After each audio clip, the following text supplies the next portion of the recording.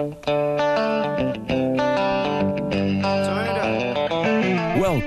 to I Communicate on Full Service Radio, 830 WCRN. To join the conversation, call 508-871-7000. Now, here's your host, Mark Altman. Good morning, everybody. Welcome to I Communicate. Glad to be back here. And Ted, how the heck are you today? I'm large and I love it, baby. Large and in charge? Yeah. All right, I love that. So, you know, I got to share, Ted. You know, so I'm moving this week. Well, actually, I'm moving next week officially. Oh, my least favorite human activity. So awful, so awful. It's the worst. So I had to participate in one of the most painful tasks, which is to make phone calls to stop services in my existing home and start up new services it's in my like new home. pulling teeth. Right. So there have been lots of fun stories, but there was one thing that's happened this week that perfectly leads into the topic we're going to discuss today. All right. And so I ordered a dining room table from this online company, okay, which I'll remain nameless. All right, so I ordered it from them. And the reason why I ordered it was because it said delivery was going to be between October 23rd and October 28th. Okay, that's a window, Right? but it fits. Right? And my official move was October 21st. So I said, that's pretty safe, right? Ideal, yeah. So on, what's today? October 15th. So on October 9th, I get a text showing me a picture of the furniture arriving at the condo that I'm buying, which I do not own yet.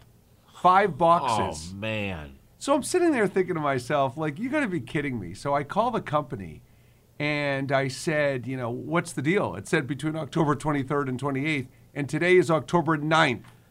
And so the woman says to me, well, it did say estimated delivery. And I said, let me ask you a question. I said, at any point in your life, when you've ordered something that has estimated delivery, has it arrived 2.5 weeks outside the window? And she goes, well, probably not, but it does happen from time to time. And so she wasn't going to help me because what I wanted her to do is come pick it up. So she wasn't going to help me. So I said, let me speak to your supervisor. So the supervisor comes on the phone and was awful. And Ted, I'm going to send you after the show today. And for those of you out there who have not heard the comedian Brian Regan, I'm going to send you a bit he does on hotels. And one of the things he talks about when he goes to hotels is when you get a key and then you go to your door and it doesn't work because it's been demagnetized. And he does this little riff where you go back to the front desk and you say your key doesn't work, and the hotel desk says, well, did you rub it against anything, or like what did you have anything that may have demagnetized it? And so he says, I was looking for an apology and a new key, and instead I got an accusation. Yeah. So point is, This supervisor was terrible, wouldn't help me, started calling me out for not understanding the definition of an estimated delivery time, and it turned out to be my fault, apparently. Wouldn't help me. Wow. And so it got me thinking, Ted, beyond the fact that it was horrible customer service, it got me thinking about the word expectations. And so technically, they do have that estimated delivery date to fall back on, right? Because estimated does say... I'm sorry, I got to disagree with you. Sure, please. Because estimated with a defined term afterwards means that it's estimated within the defined term. And I'd be very happy to send you a good lawyer. That's good. Well, so no, that's a fair point, actually. That's a fair point. But I guess, in you know, I even thought about it further, and I think your point's valid. I thought, well, most people, if they get it early, are probably happy. Most people might be. Might be, right? So it got me thinking about expectations. And one of the things I hear a lot from leaders is that they have high expectations of their teams. And so whenever I hear a leader say that, I ask them 2 questions, Ted. I say, first of all, what does that actually mean? And second of all, do you think having high expectations could be detrimental for your team? Uh-huh. And so on the first one, Ted, they say, when I say, what does that actually mean? They'll say, well, I expect them to do what they say they're going to do and get a certain amount of work done and so on and so forth. And I said, so have you actually communicated to them very specifically how you define high expectations and how it would relate to them personally? And I would say 80% of the time they have not. And they've said specific things like individual things, but not in a cumulative way or in a very thoughtful way. And as far as the second point, when it comes to expectations, which is, could it be detrimental to them? Ted, this is the thing that really I feel very passionate about. And when you have high expectations of somebody, then you're putting your own values and needs and drivers and assuming they should have the same. Assuming that they. Right? Have the same. Yes, absolutely right. We're human beings, and it's as if people are supposed to read our minds. Yeah, and so. But can I stop you a moment? Please, yes. Because you're absolutely right. This subject relates back to the customer service or lack of customer service experience you had. And that is, it is on the part of the seller to define terms. The buyer should not give up their money in any time where the terms are not defined. Caveat emptor, right? Well, you want to know the irony of the whole thing, Ted? Just to put a bow on that story, the irony of the whole thing is I was so furious with this supervisor that I actually said, I want you to know that I train companies on a national basis in customer service, and you have violated basically every rule I teach people to do in taking care of customers and doing right by customers. So if you are getting any training, fire them because you're doing a terrible job. And I actually said, there's no reason to keep this conversation going if you're not going to help me, and hung up. And wouldn't you know it, Ted, an hour later, I got an email from the company saying we have someone on the way to pick back up the furniture. So she obviously had remorse and thought of it, but the point is it was too late. I had already made arrangements to get it at that point. Yeah. And so it was just funny because she finally came to her senses at like you're saying, that it was on them, but it was too late. So look, here's the thing I want to talk about with expectations. So if I said to a leader, is it good to have expectations? I just asked this question to someone the other day, and he said, absolutely, because this is how you're accountable, and this is how you strive for excellence. And I said, I agree. And so I said, so when you ask someone to do something, you expect they're going to do it, right? I mean, let's say as it is, hey, this is how I need you to do this, and I expect you're going to do it, right? Is that really a high expectation? Because I'm a little confused right now, and if the guy doesn't define the terms of what he or she expects as high expectations, then people aren't going to know. They're just expected to do their job, and that's his high or her high expectation. Well, so that's interesting, Ted, because you're leading right into my point, and that is that I can have an expectation of somebody, but for them to meet that expectation, even if it's part of their job description, even if it's a requirement, for them to meet that expectation, I have to know if they're actually capable of doing so. And what I see is a lot of times when you ask someone to do something, they're gonna yes you because they don't want to disappoint you and because they think it's a part of their job.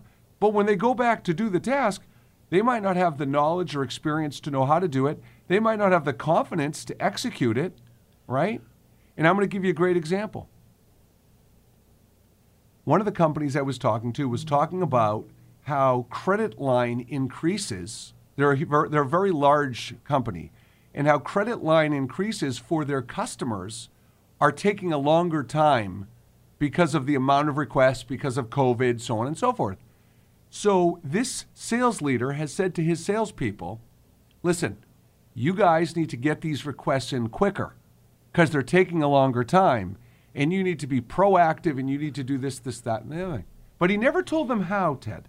He just said, this is what you need to do. Right. Well, unless you define the terms of your instruction, they are not instructions. They are wishes. Well, and my point back... hope is not a strategy, right? That's right. And my point back to the sales leader is you have a tenured sales team. Every one of your tenured salespeople has been approaching credit requests, customer credit requests, the same way for years and years and years. Now, all of a sudden, on a dime, you're saying to them, hey, you need to do this differently. And you know what? Not only are you saying that to them, you're even telling them the why. Good for you. You're telling them the what and you're telling them the why. But now, when they all go to do it, these habits have been ingrained for so long. So in your mind, your expectation was clear because you told them what you wanted to do and why. But then when they go to incorporate that into their daily routine, habits don't change that way in most cases. So I said what you needed to do is you needed to do two things. You needed to tell them how they should adjust their process, so to make sure they understand and have a feel for to do it. And you needed to gauge if they had any concerns once you tell them how to do it, if they think they can actually implement it that way. And so the expectations are tricky. We have to get past the point of, and I'm going to tell you, Ted, this is why I'm bringing this up to start the show today. The number one thing, hands down, that I hear from leaders, they said, Mark, if you're going to come in and help our team with leadership training, with sales training, with company culture, you know how I'll know it worked? If the amount of repeat conversations I have with people go down. Because that is happening over and over, that you have to have repeat conversations. And so my thing is with expectations is, look, it's just not, if you're of the mindset of a leader, I'm going to tell you what to do, I expect you to get it done. That doesn't work anymore. And when I say it doesn't work, it'll work occasionally. But for every one time it works as cleanly as that, it's going to not work, another 5 to 10 times. You know that thing you just said about repeat conversations? Yes. I always respond with, well, if you have to repeat a conversation, there was something wrong with Pete. Let's think about this. What did you leave out of Pete? What do you mean? Well, it's a repeat. Pete's the one that had the problem. Pretty good. That's pretty good. Well, and I think so as a final thought before we head into our first break, this is the takeaway. If you're setting expectations for someone, you need to understand you can give them the what, you can give them the why, but you better make sure they know how to do it. And the how is based on skills, experience, knowledge, confidence. Okay? Brilliant. And then the last thing is, if you're setting expectations for a person's role or their job or whatever, you need to get them to tell you what their expectations are first. Because then you can see where the gap lies between what you think they should do and what they think they can do. And on that note, for I Communicate, I'm Mark Altman. We'll be back after the break. Turn it up.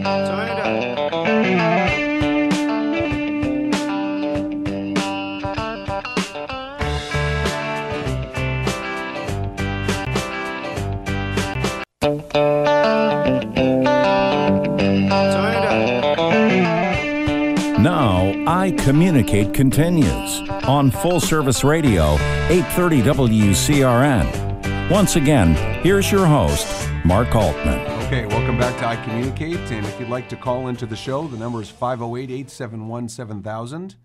And would love to hear from you. What's that number? 508-871-7000. So, all right. So, we're talking about our performance management. And we're going to do a series of these shows in the next few weeks. And this is our first one. And, we're going to transition a little bit into coaching. And I have to say, one of the things I love to do when I work with companies is I do these discovery interviews. And what that means is when a company contracts with me to do leadership training, I will then ask the company to speak to some of the leaders in the organization for a couple of purposes, actually. First of all, I think it's really important when you work with a company in a training or consulting capacity that you empower the people in the training to have an active role in the topics being discussed in the training. So I like to get a feel for what these leaders believe are the most important and pressing items in the organization. So that's one thing. The second thing I like to do is I like to get to know some of the people that are going to be in the training and understand what's going on in their world with their teams and things like that, just so I know how to incorporate perhaps different role plays or different problem-solving challenges into the training so it can be very applicable to them. And one of the questions I ask in those discovery interviews with them is I ask them what their most effective motivational strategy is to motivate their team aside from consequences and rewards.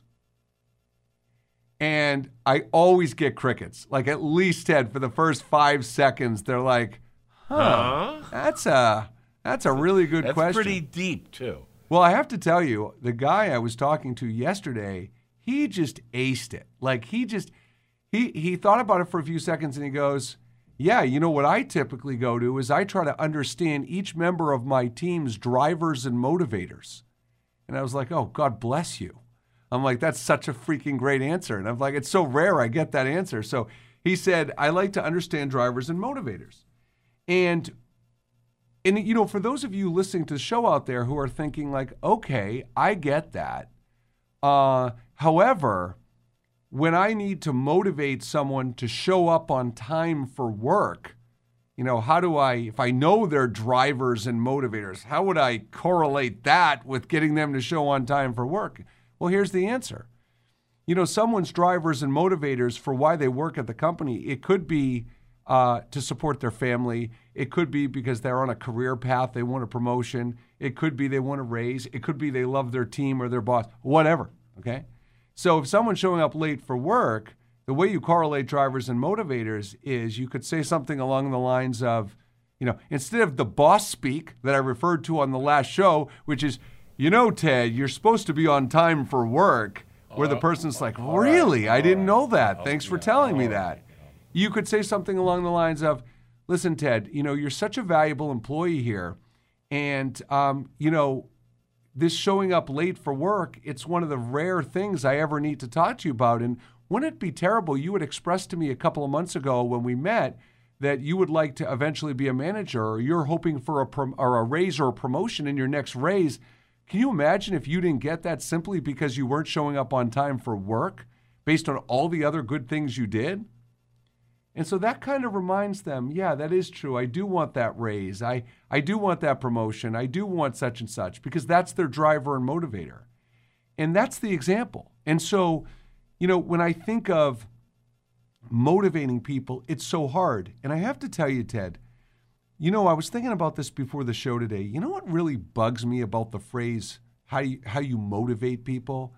There's a subtle undertone that the people you're motivating are lazy or are disorganized or in some way less than. Yeah, some way less than.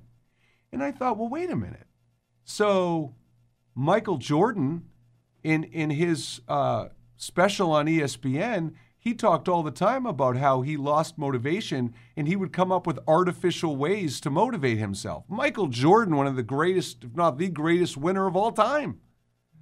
So I think that when it comes to motivation, one of the things we have to ask ourselves is, if we need to motivate our team or individuals on our team, what's the message we're telling ourselves? Because if the message you're telling yourself about that person is they're less than, and, oh, I need to pay extra special attention to them, you're already going to have a hard time achieving, because if you're thinking less than and your default is to think that they're lacking something, it will distract you from the end goal. You know, one of the things that we stopped doing was the shame motivation. Mm-hmm. And in order to replace it with something, I came up with the group speak motivation. Yes. So when somebody continuously would come to work late, I would say something like, you know, everybody was here on time and we depend on you as a leader. I like that. And that's all I would say and walk away. Yeah. You know, and let the group shame thing be what's that word where it gets dissipated amongst the whole group, where everybody looks at each other and goes, huh. You know, like, I like that. You know, what did he say? What is he saying? You know, so I agree with everything you're saying. I just think we need to let people feel a little bad sometimes. Yeah, and you know what's funny, Ted? Not only, I mean, that suggestion fits a few things. One, less is more. And two, you know, guilt can be powerful at times. Absolutely. It's a human motivator. Yeah, and so making people, and Ted, you just final thought before we go to our next break is this. You can tell people why they should feel bad, or you can say something like, we kind of depend on you, without then saying you should feel bad or you're not doing enough, and then let them draw the conclusion on their own, which is so powerful. Well, there's no other way to get people to buy in. There isn't.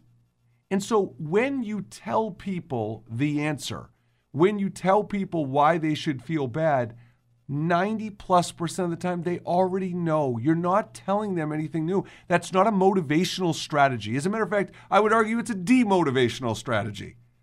So I think that's a great point. And I think as we go into break, think about that. Think about if you're in a position of leadership, a parent, a coach, a boss, and you're trying to get someone to recognize the importance of taking action.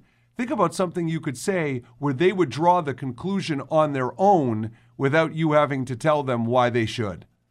So for I Communicate, I'm Mark Altman. We'll be back after the break.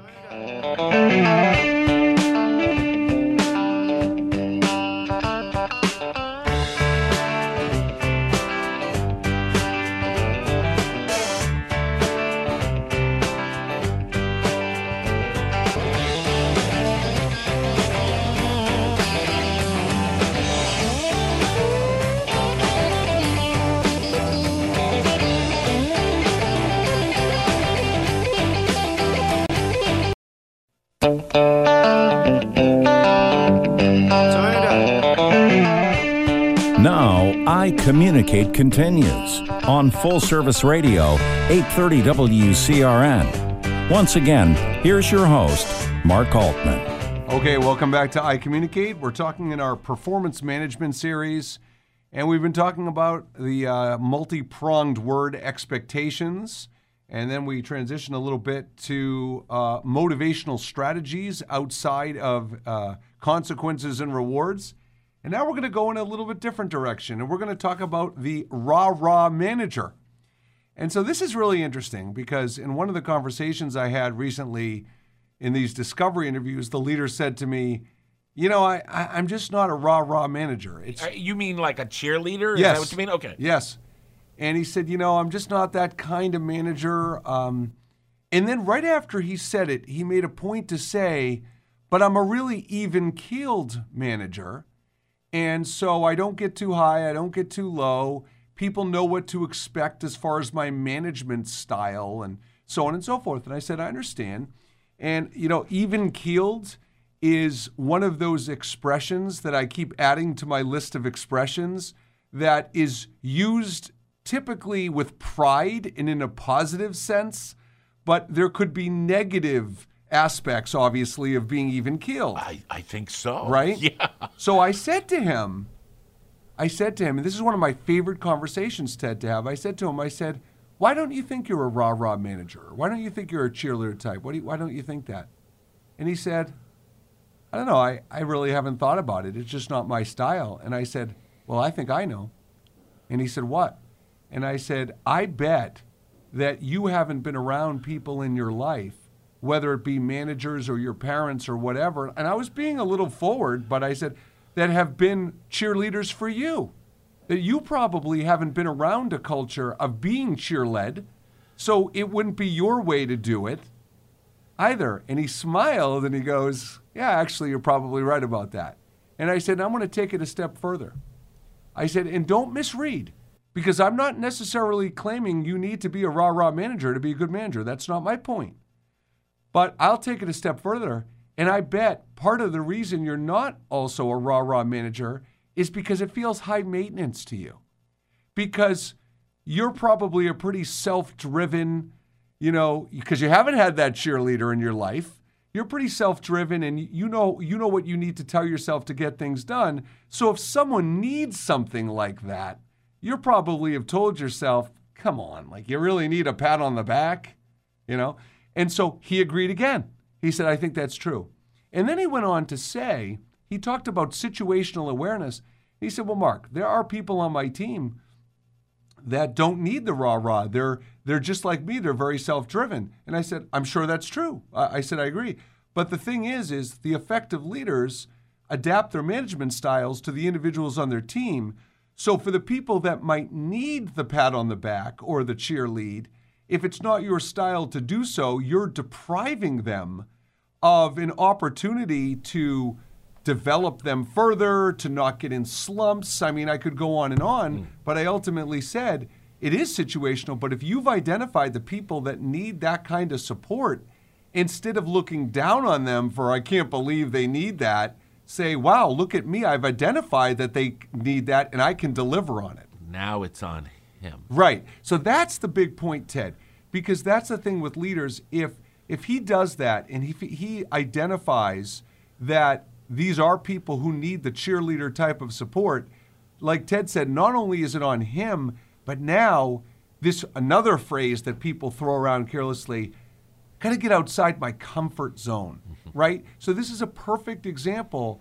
Look, when you work with people like I do, it's one thing to give someone the answer.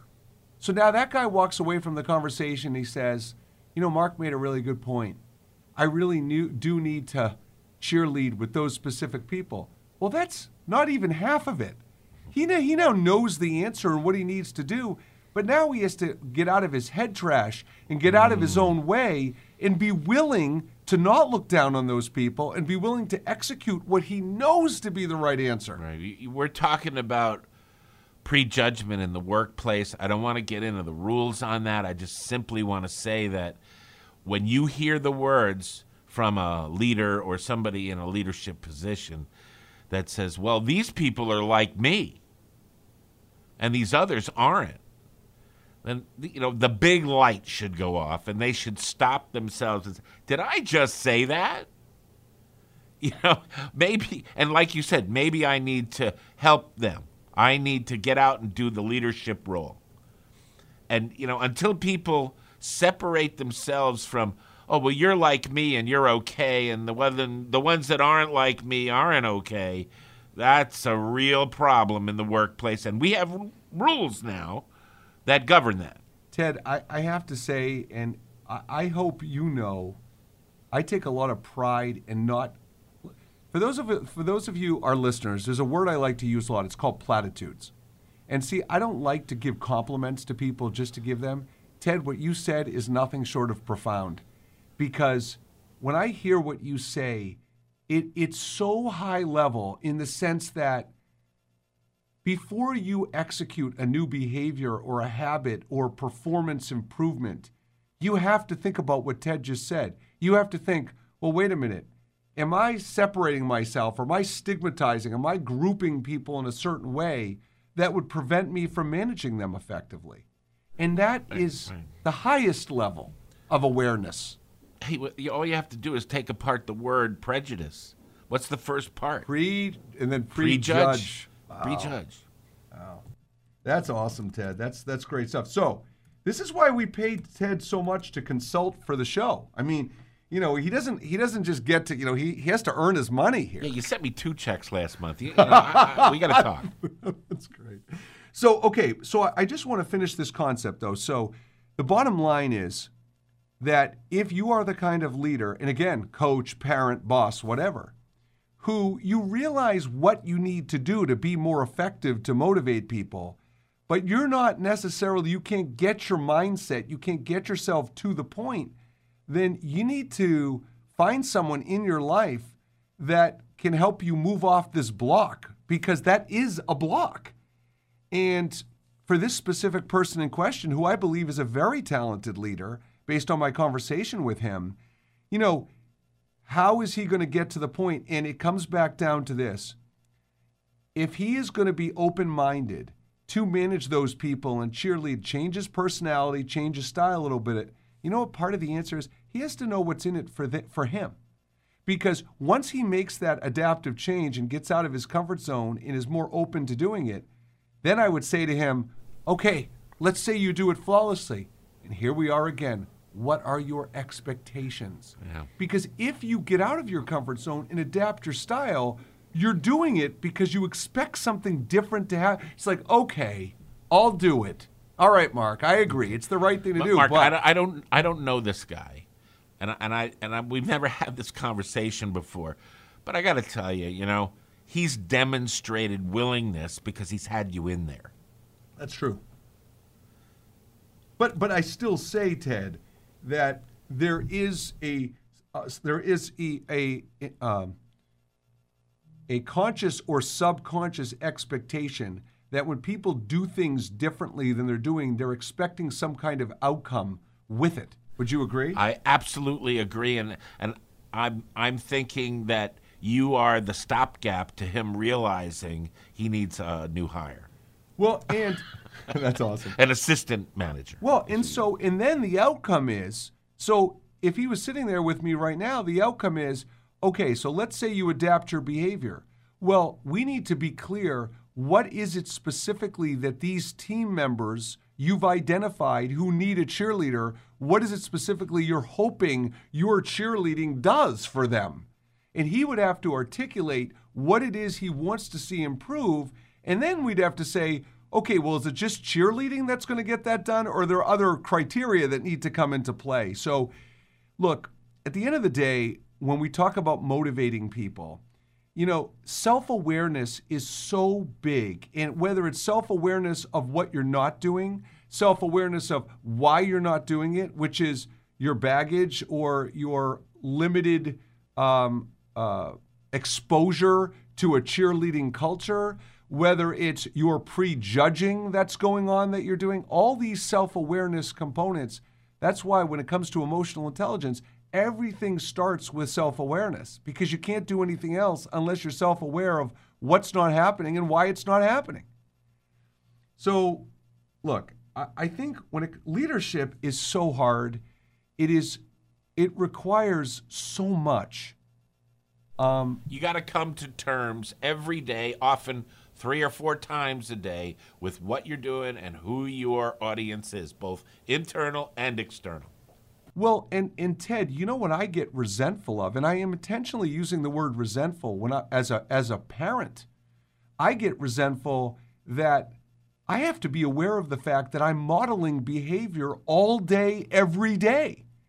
And so when my son sees something, I know that he's picking that up, and for my 2 older children, the same thing. But that can be tough, knowing that all eyes are upon you, and you have to be responsible for your actions constantly, right?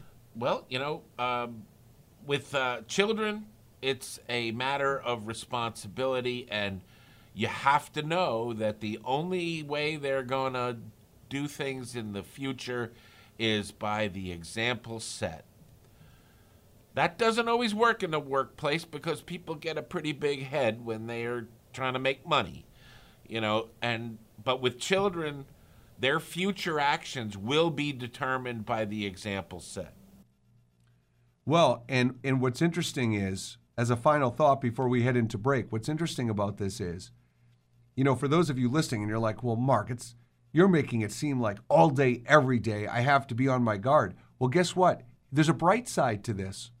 You're going to make mistakes. We all make mistakes. So the good news is, if you're self-aware, you will catch yourself with those mistakes, and then you'll be able to talk to your team, your kids, your players about them, because it's a double benefit, because not only are you self-aware of mistake, you come across as human and vulnerable, which are motivating characteristics, and then they now learn they can be human and vulnerable as well. Because you set the example that you learned from your mistake. That's right.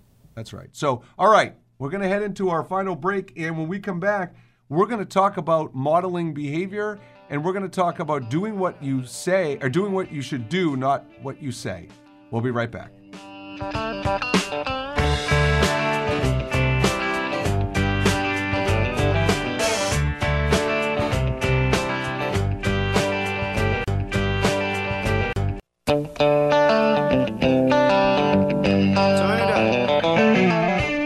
Now, I Communicate continues on Full Service Radio, 830 WCRN. Once again, here's your host, Mark Altman. Okay, welcome back to I Communicate, and for our final segment, we're going to talk about the leadership motto, do as I say, not as I do, right? Which we don't like that motto, obviously. Not so much. And so I want to give you a quick anecdote of someone I was talking to in a leadership position. This was fabulous. So I asked him in one of these discovery interviews, I said, can you give me a scenario with your team that you're struggling to get them to motivate them to do it differently than they're doing it? So he said, absolutely. He said, the situation is that they're not communicating with our customers enough. And he said, what I mean is that when they have to give updates to customers about certain things, they're not consistently giving those updates, and they're specifically not giving the updates because if there's no news to update, they're like, well, I have nothing to tell them, so I'm not going to call them until I have something to tell them. Now, I have to tell you, my customer service rule, and this has been since I've been probably 20 years old, before I had any businesses or anything. I was so passionate about customer service at a young age that I said, this is my rule. And Ted, God's honest truth. If customers said to me, I want to know what it's like to work with Mindset Go, I would say, first and foremost, here's what you can always count on. Always, and I mean always. I would say, if you are ever walking around your office wondering when I'm going to respond to you, whose job it is to do the next step in our process, when you're going to hear back from me about a question, I've failed you. I've already failed you. There should always be clear expectations about the next steps in the process, who's going to do them, what's going to happen, and when. And I mean, I have lived with that mantra for the last 25 plus years of my life. So whenever I deal with someone in customer service that I'm waiting for an answer for, and they say, I'll get back to you as soon as we know, I say, that doesn't help me at all, because I don't know what that means. And so please tell me when you'll get back to me. And they'll say, well, I don't know when we're going to have the answer. I say, okay, well, let me help you. I want you to get back to me. If you tell me let's say they say to me, there's a range of time, 2 to 4 days when I'll have the answer. I said, this is what I want you to do. I want you to make a note to call me in 2 days to give me an update. Even if that update is, we're still working on it, I don't know yet, but I should have an answer within 2 more days. I don't care if you even want to, under promise and over deliver. You can extend the deadline as much as you want, but I need to know what's going to happen and when. So it turns out, Ted, so he tells me this is the problem with his team. They're not doing it. And then earlier in the conversation, when I asked him to critique his own leadership style, he said, well, you know, with everything going on with COVID and all the changes going on in the world, sometimes I'm not great about communicating updates with the team about different changes going on in the organization. So I said, looks like the apple doesn't fall far from the tree then, does it? And so he laughed, and I said, look, you're modeling a behavior. Now, look, for the listeners out there, I'm not proposing that every salesperson on his team is sitting there going, well, you know what? If he's not going to give us updates, then we're going to blow off the customers. That's not what I'm proposing. But these are core values. And every leader in every organization has core values. And the question I always ask is, how are you demonstrating on a daily basis those core values? And how are you recognizing when people exhibit those core values? So now this guy goes in a meeting with his team and he said to them, hey, I just want you guys to know that I appreciate the feedback you've given me on me being a little lax on giving you updates with what's going on in the organization. So I'm going to make a point to really improve on that moving forward, and I'll continue to ask you for feedback to make sure I am doing a better job of it.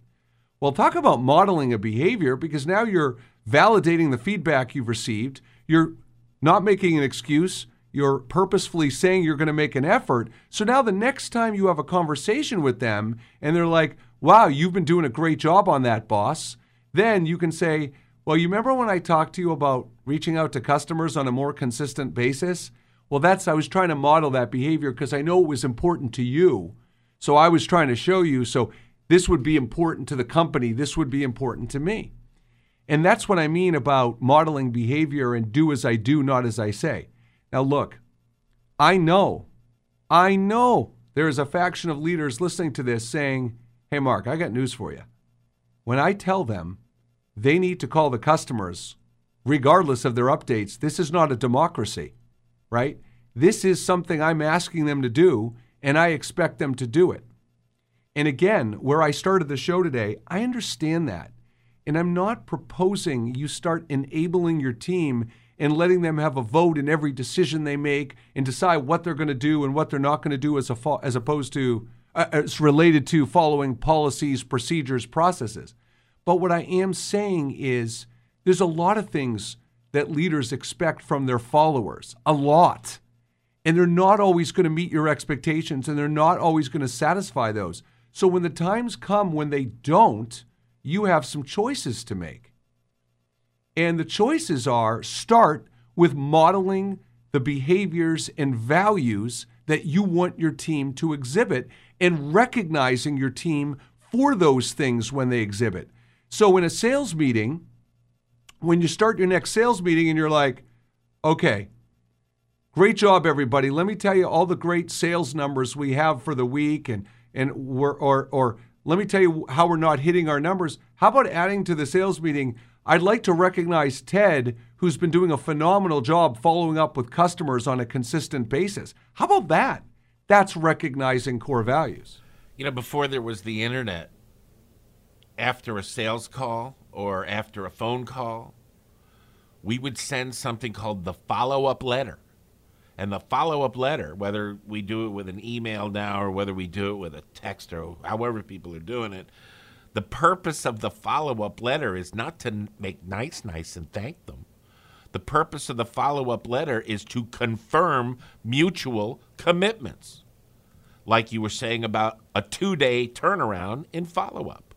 Don't wait 4 days. Call me on after 2 days.